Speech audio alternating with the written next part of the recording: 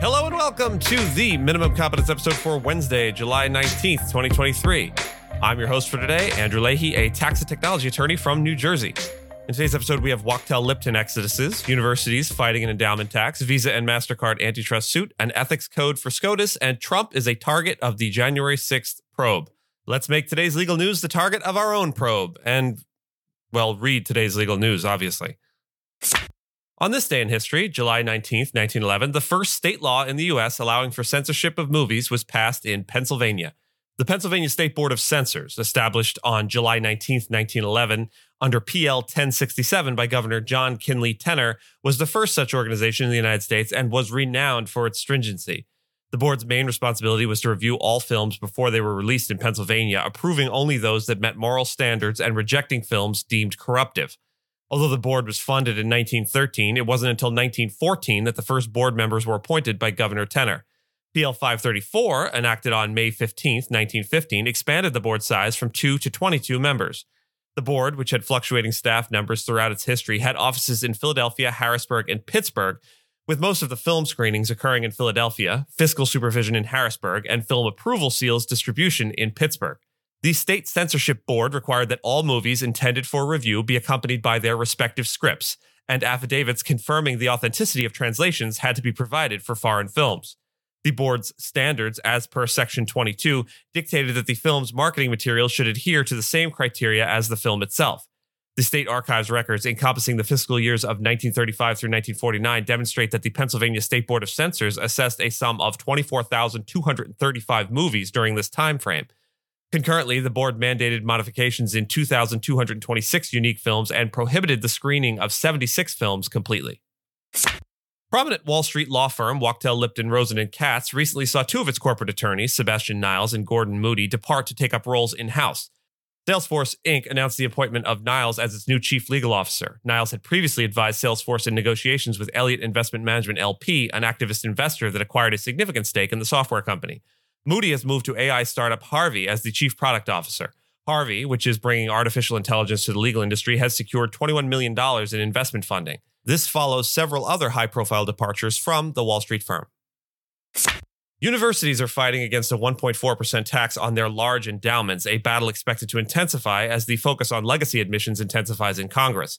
The endowment tax, targeting over 24 schools with substantial endowments per student, was implemented by Republicans in 2017 as a method to fund tax cuts. However, the recent Supreme Court ruling ending race-based affirmative action may give new momentum to proposals aiming to modify this tax with the goal of supporting low-income students and targeting wealthy universities with exclusive admission practices. The issue of legacy programs has been criticized by both Republicans and Democrats, providing potential ground for bipartisan cooperation to amend the tax law. This coincides with the expiration of provisions from the 2017 tax law, creating an opportunity to review this and other related provisions. Lawmakers are considering various proposals, from increasing the tax to phasing it out for universities that support low-income students. Over a dozen universities have already reported lobbying on this issue. However, any movement on this issue is expected to take a long time. Visa and Mastercard are facing an antitrust lawsuit lodged by Block Inc., previously Square Inc., over allegedly inflating credit card interchange fees. The suit, filed in the U.S. District Court for the Eastern District of New York, claims that the two card companies conspired to maintain market power by imposing elevated fees on the Square payment platform. Square contracts directly with Visa and Mastercard to handle transactions for millions of merchants, and it is the direct payer of these fees. Block argues that these inflated fees have resulted in increased retail prices paid by consumers. In addition to this, Block claims that Visa and Mastercard have raised a complex and unavoidable fee that Square pays based on the number of a merchant's locations. Square merchants, however, pay separate fees for payment services and not the interchange fees. Visa and Mastercard have yet to respond to the allegations. Senate Democrats are championing a bill aiming to establish a binding ethics code for U.S. Supreme Court justices following reports that some conservative justices have failed to disclose certain financial transactions and luxurious trips. Unlike their counterparts in the federal judiciary, the Supreme Court's 9 justices are not bound by any formal code of conduct. Proposed by Democratic Senator Sheldon Whitehouse, the bill mandates new requirements for financial disclosures and recusals in case of potential conflicts of interest. Criticizing the court for its inability to self-regulate, Democrats argue that Supreme Court justices should be held to the same standard as all federal judges. However, the bill faces a challenging path to approval in the Senate and the Republican-led House of Representatives. Meanwhile, Republicans on the Judiciary Committee have interpreted the ethics reform as an attempt to tarnish the court's reputation and believe it should continue to set its own rules. The legislation would also introduce a mechanism to investigate alleged violations of the Code of Conduct. In the least surprising news this week, former U.S. President Donald Trump disclosed that he has been named a target of a grand jury investigation into his efforts to overturn the 2020 election result. This represents the strongest indication yet that Trump might face federal criminal charges concerning his actions following his election loss to Joe Biden. The investigation pertains to Trump's attempts to remain in power, which include alleged pressuring of officials with false claims of voter fraud and an attack on the U.S. Capitol by his supporters. Despite his potential legal troubles, Trump remains the frontrunner for the 2024 Republican presidential nomination.